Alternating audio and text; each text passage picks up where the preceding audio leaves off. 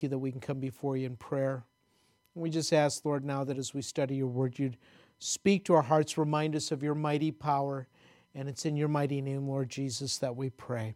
Amen. Elijah the Tishbite. Sounds like some type of dental thing. You know, a person's got an overbite or an underbite, and Elijah, he had some type of a Tishbite. I think the name of the city that it's believed, and again, too, this is just somewhat speculation on the part of commentators, that Elijah was from the city of Tishbe. The only problem is we don't have any record of it, at least in the scripture, of Tishbe. And actually, because of that, it's also believed, and I don't buy this because, again, too, for me, it's not consistent with what we see with regards to Elijah, especially since his name incorporates the name of Jehovah at the end there. I think his name means lover of God. So again, I don't necessarily buy this, but because it's believed that he's from Tishbe, there have been some commentators that have speculated he may not even be Jewish. But again, too, I don't buy this because, again, what we see with the prophet Elijah is he is probably, apart from Moses, he is probably recognized as the greatest prophet in the Old Testament. The other thing that we see is in the New Testament, remember when Jesus takes 3 of his disciples up upon the mountain, he's transfigured before them, he is there conversing with 2 prophets. One is Moses, and the other is Elijah as well.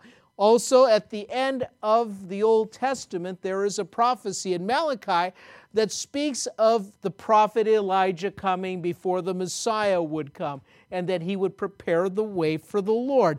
Matter of fact, this somewhat was something that the rabbis were looking for in confirmation, that the Messiah would come. And that's why when Jesus began to perform his miracles, began to do things, and he was recognized by the crowds and the multitudes and by his disciples as being the Messiah, his disciples specifically asked him, well, how come, and they probably weren't as familiar with the scripture, but they said, how come do the scribes say that Elijah has to come before the Messiah comes? Because I think what they're saying to Jesus is, we clearly believe you to be the Messiah. And then Jesus explains to them, he says, Elijah has indeed come, and he was actually making reference of John the Baptist, that he had come in the spirit of Elijah. But it's also believed, once again, that he will come. And if you look in the book of Revelation, when we get there again, as we work our way through the New Testament and through the Bible, we will see that there are 2 witnesses. And the 2 witnesses, it doesn't give us their name. But one of the things that we know about Elijah at the end of his life, spoiler alert, is that he doesn't die. He is taken up into heaven in this chariot of fire that just comes low, swing low, sweet chariot, picks him up, takes him off, and he doesn't die. What does the scripture say about dying? It's appointed unto men once to die, and then the judgment. Elijah is one of those people that never dies, at least the first time that he was on this planet. But in the book of Revelation, remember that period of time in which these 2 witnesses are able to perform the miraculous. The Antichrist has no power over these 2 guys. And they are able to do certain miracles. And if you look at the miracles that these 2 witnesses perform, and there's a lot of speculation who these 2 witnesses are, because their identity is not told us in the book of Revelation, but I believe it's 2 people, the 2 prophets that I've already mentioned. I believe it's Moses and Elijah because of the miracles that they perform. They're able to call down fire from heaven. They're able to turn water into blood. I mean, just these different things. And again, too, when Jesus spoke with both Moses and Elijah, he spoke of his death and of his resurrection. And Moses represents the law, and Elijah represents the prophets. Even though there have been prophets before Elijah, because of his ministry, is going to represent the prophets and the books of the prophets, the major and minor prophets. So that's kind of just a little thumbnail sketch of Elijah, who he is, and we're going to see him prominently mentioned in these next couple of chapters. And so the chapter opens in Luke chapter 17, verse 1 with Elijah. And Elijah the Tishbite, who was of the inhabitants of Gilead. And just a little reminder again, too, when the children of Israel came into the land, there were 2.5 tribes that settled on the east of the river Jordan. The tribe of Reuben, the tribe of Gad, and the half-tribe of Manasseh. Gilead was an area that was within that tribe of Gad. And it's also just many times pictured as a place that, again, because of its probably proximity to the River Jordan, and again, too, that it was just lush and green, and it's just this picture of just a great place. And again, too, healing.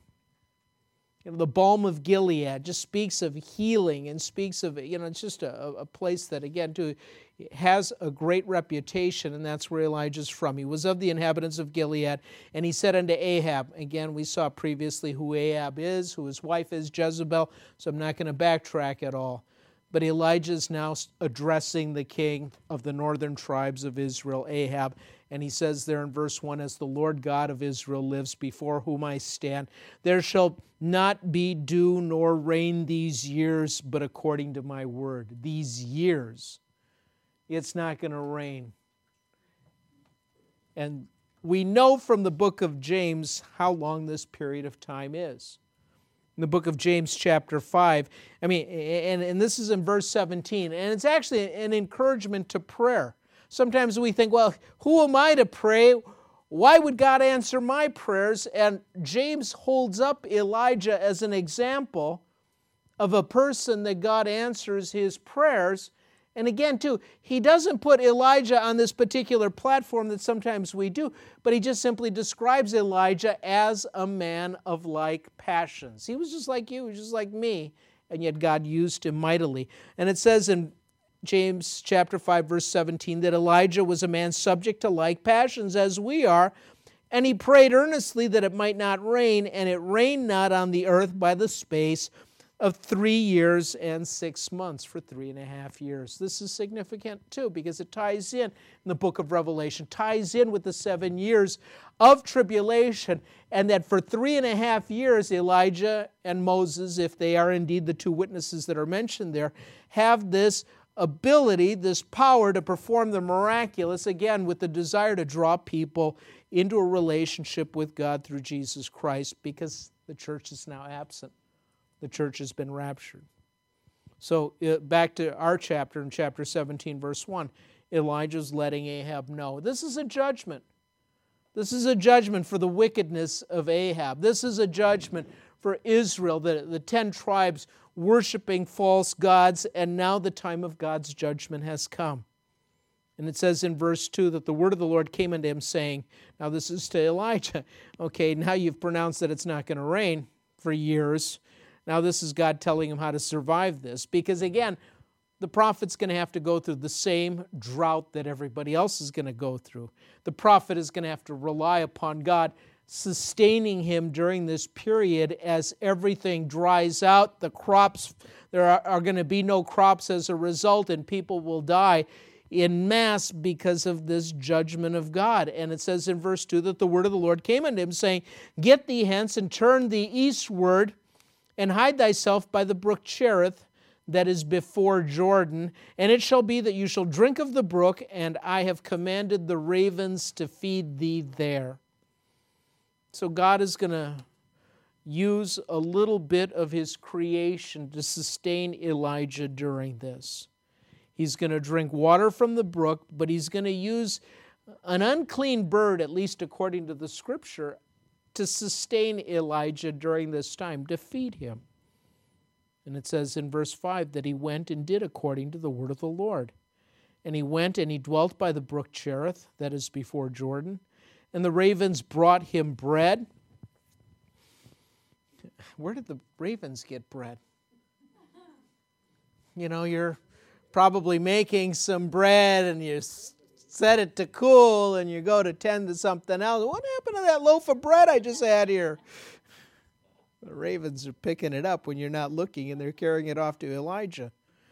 But it says that they brought him bread, and it says they also brought him flesh in the morning. And it says in verse 6, bread and flesh in the evening, and he drank of the brook. So they're, in all likelihood, when it mentions flesh, in all they're actually finding, dead animals and bringing pieces of meat. It's interesting because, you could look at this and say this is a violation of some of the dietary laws that God had commanded his people. But this is also to life and death, and this is also to, when Jesus and his disciples were confronted by the scribes and the Pharisees about eating on the Sabbath, Jesus pointed out that the law was made for man and not man for the law. And so God is going to, again, to sustain him through this process. I'm sure, too, that once he gets the flesh from these, from the ravens, he cooks it up on a fire or something like that. But there's going to come a time where even this provision is going to come to an end. It doesn't tell us how long this is going on, but again, without any rain, eventually everything dries up, including the brooks and the rivers and the different things that run into the River Jordan. And it says in verse 7 that it came to pass after a while that the brook dried up and because there had been no rain in the land. And in verse 8 it says, and the word of the Lord came unto him, saying, arise and get thee to Zarephath, which belongs to Sidon, and dwell there. Behold, I have commanded a widow woman. I always think of Elmer Fudd when I see that, a widow woman. I've commanded a widow woman there to sustain thee. It is funny. You can laugh. And so Elijah goes from, inland to the area of the Jordan, and he is going to, and again, if you've been to Israel, it's not, it's probably a 2 to 3 day journey walking from where he has to go. But it really is on opposite borders of the land. But the other thing is the area that he's going to isn't even in Israel. It's part of Tyre and of Sidon. It's on the south side of Sidon. It's kind of part of the Phoenician area. And really interesting because it's actually part of where Jezebel comes from. So he's basically going to this non-Jewish area, and yet the Lord is commanding this widow woman to take care of, to sustain him. And we're going to see this widow woman doesn't even realize that God has appointed her to take care of this particular prophet. But again, too, the benefit is to this woman. You may think the benefit's to Elijah, but again, because the Lord has appointed this widow woman to take care of Elijah, she is going to benefit because she has nothing. When we get to this right in the very next verse, she's basically ready to eat her last meal with her son and basically call it. That's it. This is all we have, and we're going to starve to death like everybody else. And so it says there in verse 10, so he arose and went to Zarephath. And it says, and when he came to the gate of the city, behold, the widow woman was there. The widow woman. I came home to my widow, to the little woman. Sorry, the widow woman was there gathering of sticks. I'm sorry. Yeah. Make sure I'm at the right place here. She was there gathering of sticks, and he called to her and said, fetch me, I pray thee, a little water in a vessel that I may drink. And as she was going to fetch it, he called to her. Again, this is like asking somebody to do something for you. Could you give me a glass of water? And while you're at it, could you bring me some food too? He didn't ask for the food first. He asked for the water because the water is easy. But then he asked for the food because that is not that easy. But he says, fetch me a little water that I may drink. And as she was going, he called to her and said, bring me, I pray thee, a morsel of bread in thine hand. Verse 12, and she said, as the Lord thy God liveth, I have not a cake, but a handful of meal in a barrel, and a little oil in a cruse. And behold, I am gathering 2 sticks that I may go. I like the old King James because And again, too, you could probably translate it a couple of sticks, but it literally, the word is two. And I don't know, again, too, if she's saying that for, again, too, for kind of the dramatics of it. I'm just getting two little sticks so I can make a little fire and make a meal out of this and die. I think, what does it say in the NIV? Verse 12, I'm gathering a few sticks, so it doesn't say two, but the word in the Hebrew literally is two. And she says, I'm going to get two sticks that I may, and again, too, maybe the two represents her and her son. Maybe that's why she uses that particular number, that I might go in and dress it for me and my son that we may eat and die. I mean, she points out how they have been affected by the drought, by the lack of water, by this judgment of God that not only has affected Israel, but it has affected the surrounding areas as well. And it also makes me think of what the Bible says about the righteous. We aren't always immune from the hand or the chastening of God. Sometimes we think we are. The difference is that when God chastens us, it's for the purpose of bringing about correction and bringing about repentance and bringing us back into a place of righteousness. But I think sometimes we think we're immune from that. And the thing that the Bible actually says is that if the righteous scarcely are saved, where do you think the wicked are going to be when it comes to the time of God's judgment? And so they're suffering as well. She points out, this is all I have. I really can't bring you anything because this is all I have. And my son and I were just going to literally have our last meal with this little bit of flour that I have left and this little bit of oil that I've got. I was just going to make myself a little something, and then that was it. Verse 13, it says, Elijah said unto her, Fear not, go and do as thou hast said, but make me thereof a little cake first, and bring it unto me, and after make for thee and for thy son. For thus saith the Lord God of Israel, The barrel of meal shall not waste, neither shall the cruse of oil fail, until the day that the Lord sends rain upon the earth. This is going to be God's supernatural way of providing. This barrel that she has this little bit of flour or meal in, and this cruse that she has this little bit of oil in, every time she goes there, there is always going to be flour and there is always going to be oil. And she can go there twice a day and make some bread or some cakes for them, and it's always going to be there. It is a promise that God gives through the prophet to sustain the prophet, to sustain this woman and her son during this time of judgment. God always has a way of taking care of His own. David in the Psalms says, I'm an old man, but I've been a young man. And he reflects back on his life and he says, and I've never seen the righteous forsaken, nor his children begging for bread. God has a way of taking care of you. I mean, sometimes we worry about those things. Jesus, in the beginning of the Sermon on the Mount, or he talks about, again, too, why do we worry about what we're going to eat, what we're going to be clothed in? I mean, again, too, and he's talking about this unreasonable worry or fear. Yes, it's good to make plans and, go to the grocery store, budget things out. But at the same time, we shouldn't be overly worried or concerned because we think we're going to go without. And he points out, he says examples. He says, the lilies of the field, they don't toil or spindle. They don't try very hard. And yet he says Solomon in all his glory wasn't arrayed like one of these. And he talks about the birds, how God takes care of them as well. They don't worry about where their next meal is going to come from, but God provides for them. And he says, Seek ye first the kingdom of God and all His righteousness, and all these things will be added unto you. I mean, there is a seeking of God first. Now, again, too, sometimes there are Christians that think, well, I don't have to work, I don't have to do anything. And again, too, the Scripture doesn't say that. doesn't say you shouldn't work or worry, or you shouldn't do anything.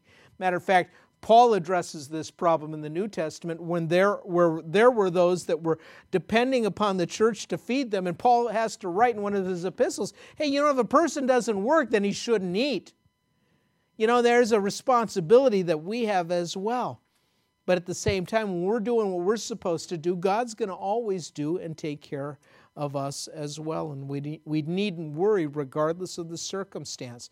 God is doing something miraculous. It reminds me again, too, of those period of years, those 40 years in which the children of Israel would go out, and they were out in the wilderness, and yet God is feeding 2.5 million people every day by them going out and gathering the manna. In the morning, they would gather it. They had to do it before the sun came up. They also, too, were appointed a certain portion. They couldn't gather more. Again, if they're thinking, well, I'll hoard it. I'll gather some extra food in case, I don't feel like getting up tomorrow early and getting it before the sun comes up. I want to sleep in, so I get twice as much. You couldn't do that. If you kept it, it would stink and breed. It would breed worms and it would stink. It was something that they had to do every day. Again, too interesting because, again, the prophet doesn't say, you know what, go to the barrel, and, the barrel's going to be filled there, and it's going to have enough flour and meal to last us for the next 6 months or the next year. The same thing with the oil. God's going to make this big, huge, monstrous flask of oil with a spigot, and there's going to be enough oil there that's going to last us for years. He doesn't say that. God doesn't give her or Elijah all this provision so that they could be sustained during the length of this drought.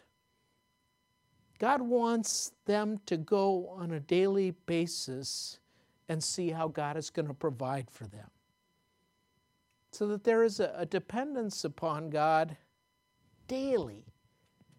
That was the lesson, too, of the manna in the wilderness. God was wanting a daily dependence upon Him, a daily even obedience.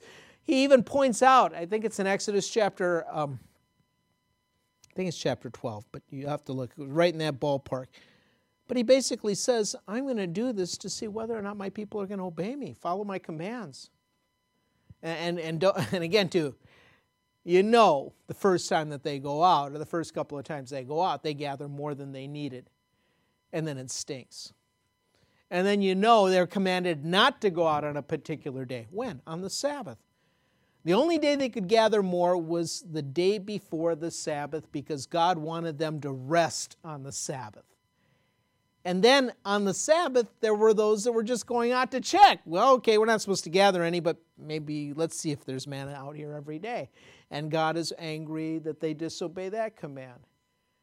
There's a desire on God's part, not only for us to be dependent upon Him on a daily basis, but again, too, it's all tied into a relationship with Him. I think it's no mistake that these two things, the meal which is used to make the bread and the oil that's a part of it. Again, for me, I look at these things, and even when Jesus talks about the manna that the children of Israel went out and gathered, He points out that Jesus Himself, is that bread that came down from heaven. It's a picture for me of relationship with Jesus and of the oil, a dependence upon the Holy Spirit. And during this period of time, they're going to have enough each and every day. And it says in verse 15 that she went and did according to the saying of Elijah. She and he and her house did eat many days. Verse 16, and the barrel of meal wasted not, neither did the cruse of oil fail, according to the word of the Lord which He spake by Elijah.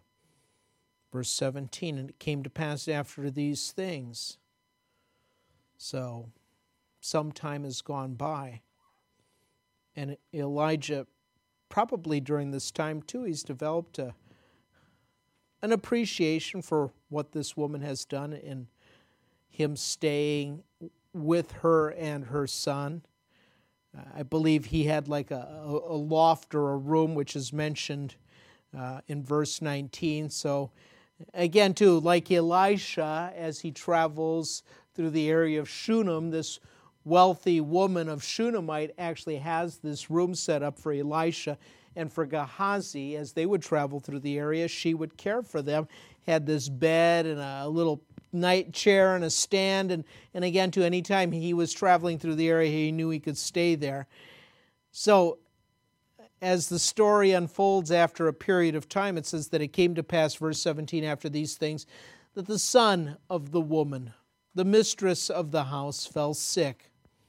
And his sickness was so sore that there was no breath left in him.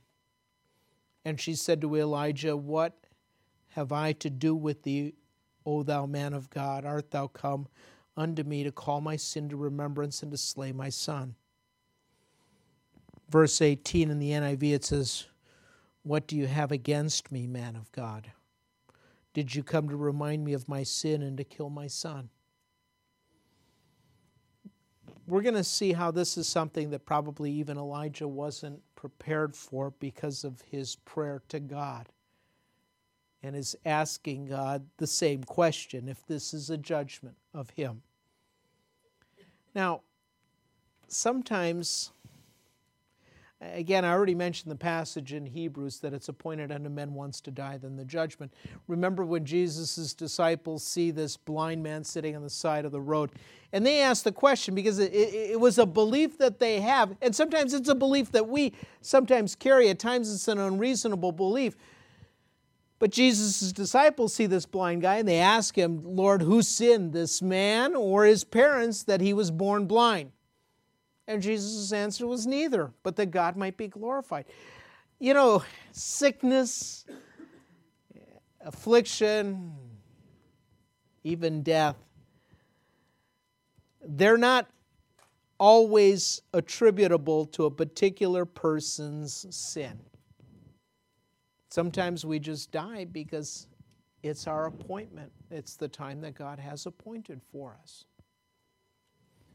I mean, but there are those, again, too, that's not to say God never does that, because, again, when Paul is instructing the church at Corinth in 1 Corinthians about the importance of taking communion in a worthy way or worthy manner, he says there are some, he says, examine your heart, because he says there are some that have taken communion in an unworthy way, and as a result of their lack of reverence or respect for the communion elements, and also too the way in which they were doing it, and they're despising the poor that were within the church, he said some are sick and even some have died as a result.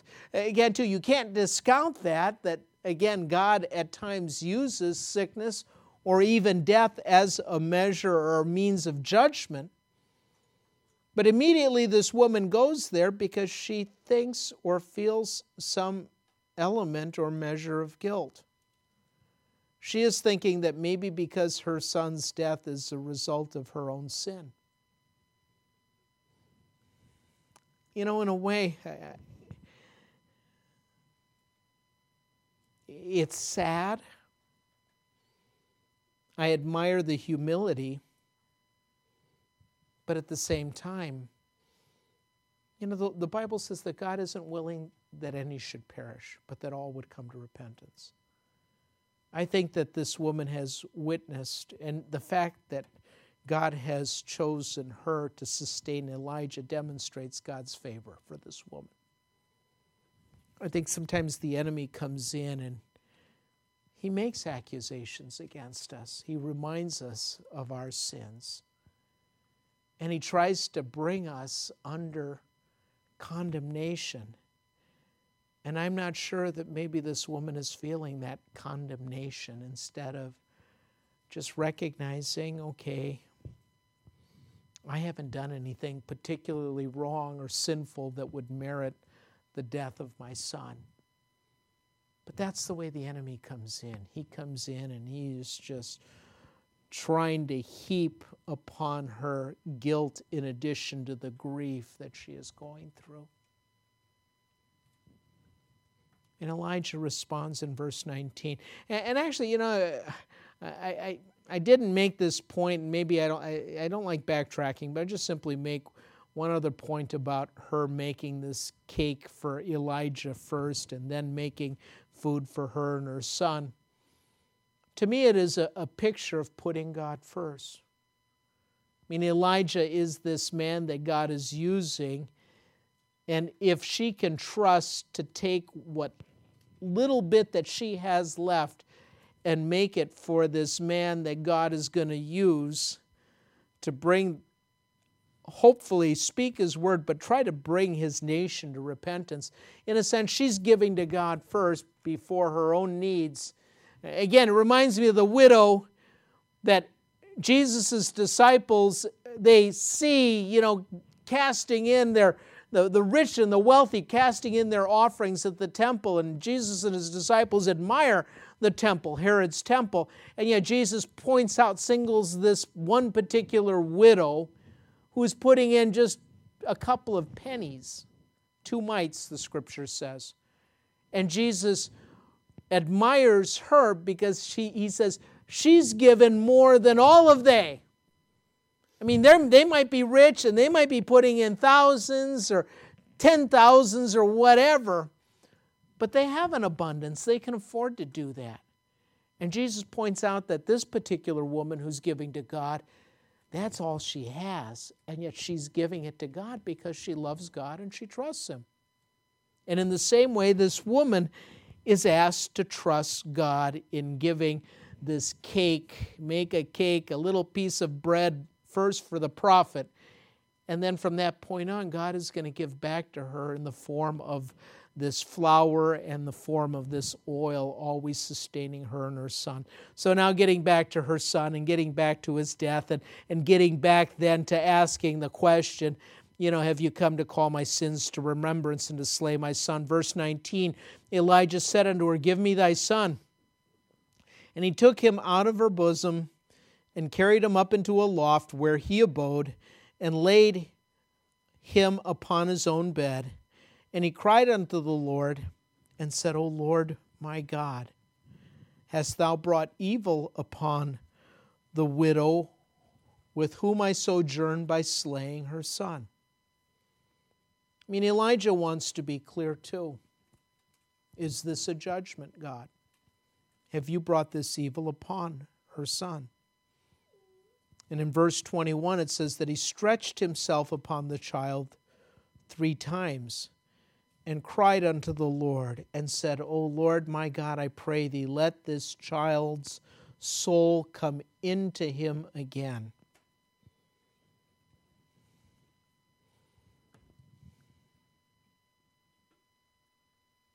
This is power, but it's not Elijah's power. This is Elijah asking for God's power to be shown to this woman and to her child, although I'm sure that the child is in the presence of the Lord and rejoicing. He's just like, no, gotta go back, clean up my room, brush my teeth, do what my mom says. Can't I just stay here, Lord? But again, too, it's a mercy that God shows to the widow. It is a great testimony of how God answers prayer. And again, too, why Elijah is recognized as one of the greatest prophets of the Old Testament. His soul comes back. And in verse 22, it says that the Lord heard the voice of Elijah, and the soul of the child came into him again, and he revived. And Elijah took the child and brought him down out of the chamber into the house and delivered him unto his mother. And Elijah said, See, thy son liveth. And the woman said to Elijah, Now by this I know that thou art a man of God, and that the word of the Lord in thy mouth is truth.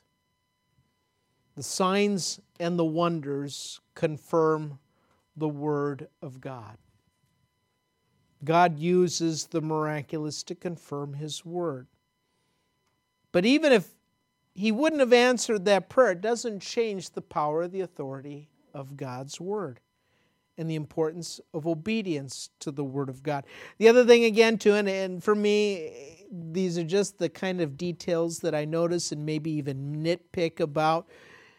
Because again, this woman has seen God already working in the miraculous way, but this is now something that is personal. Again, too, she has seen God sustain her and her son for however period of time that Elijah's been there with the flour and with the oil. Matter of fact, you think about it, when Elijah shows up, she is ready to die. She has resigned herself that both her and her son are going to die, and she, in a sense, has accepted that particular fact. But now that they have lived and God has sustained them during this period of time, we don't know how long it is, and she has this hope. And now that her son is gone, it's not that easy for her to let go of her son now that she has enjoyed him and wasn't expecting to have to give him up. And again, too, God's word was true even before Elijah raised her son from the dead. But again, with all of this, it just, it demonstrates the authority of the Word of God. And by this, again, too, she says, I know you're a man of God, and I know that the word of the Lord in your mouth is true. God is always speaking truth. You want to look for truth, look for it in God's Word. Pilate asked that question of Jesus, as he is brought before Jesus and is, in a sense, being questioned by Pilate. Basically, Jesus says, I am the way, the truth, and the life. I've come to bear witness to the truth, is what Jesus says. And then Pilate asked the question, well, what's truth? Sometimes people have this, you can't, truth is a matter of perspective. Well, you know what? The important truth and the important perspective is God's perspective. And you want to know what truth is? Go to God's Word, find His Word, read His Word, understand His Word, and know that His Word is true. And live your life by that. Let's close in a word of prayer. Lord, we thank you for this time. Thank you for your Word. Thank you, Lord, for the flour or the meal that doesn't fail and for the oil that never runs dry in our lives. Lord, the working of your Word, the working of your Holy Spirit. Lord, just again, too, thank you for the reminder that you want to meet with us each and every day. Depend upon you and to know, Lord, that your Word is true. Lord, give us a hunger for your Word. Lord, help us to read your Word each and every day, but not only read it, Lord, but to obey it. And Lord, to know how your Holy Spirit is leading us.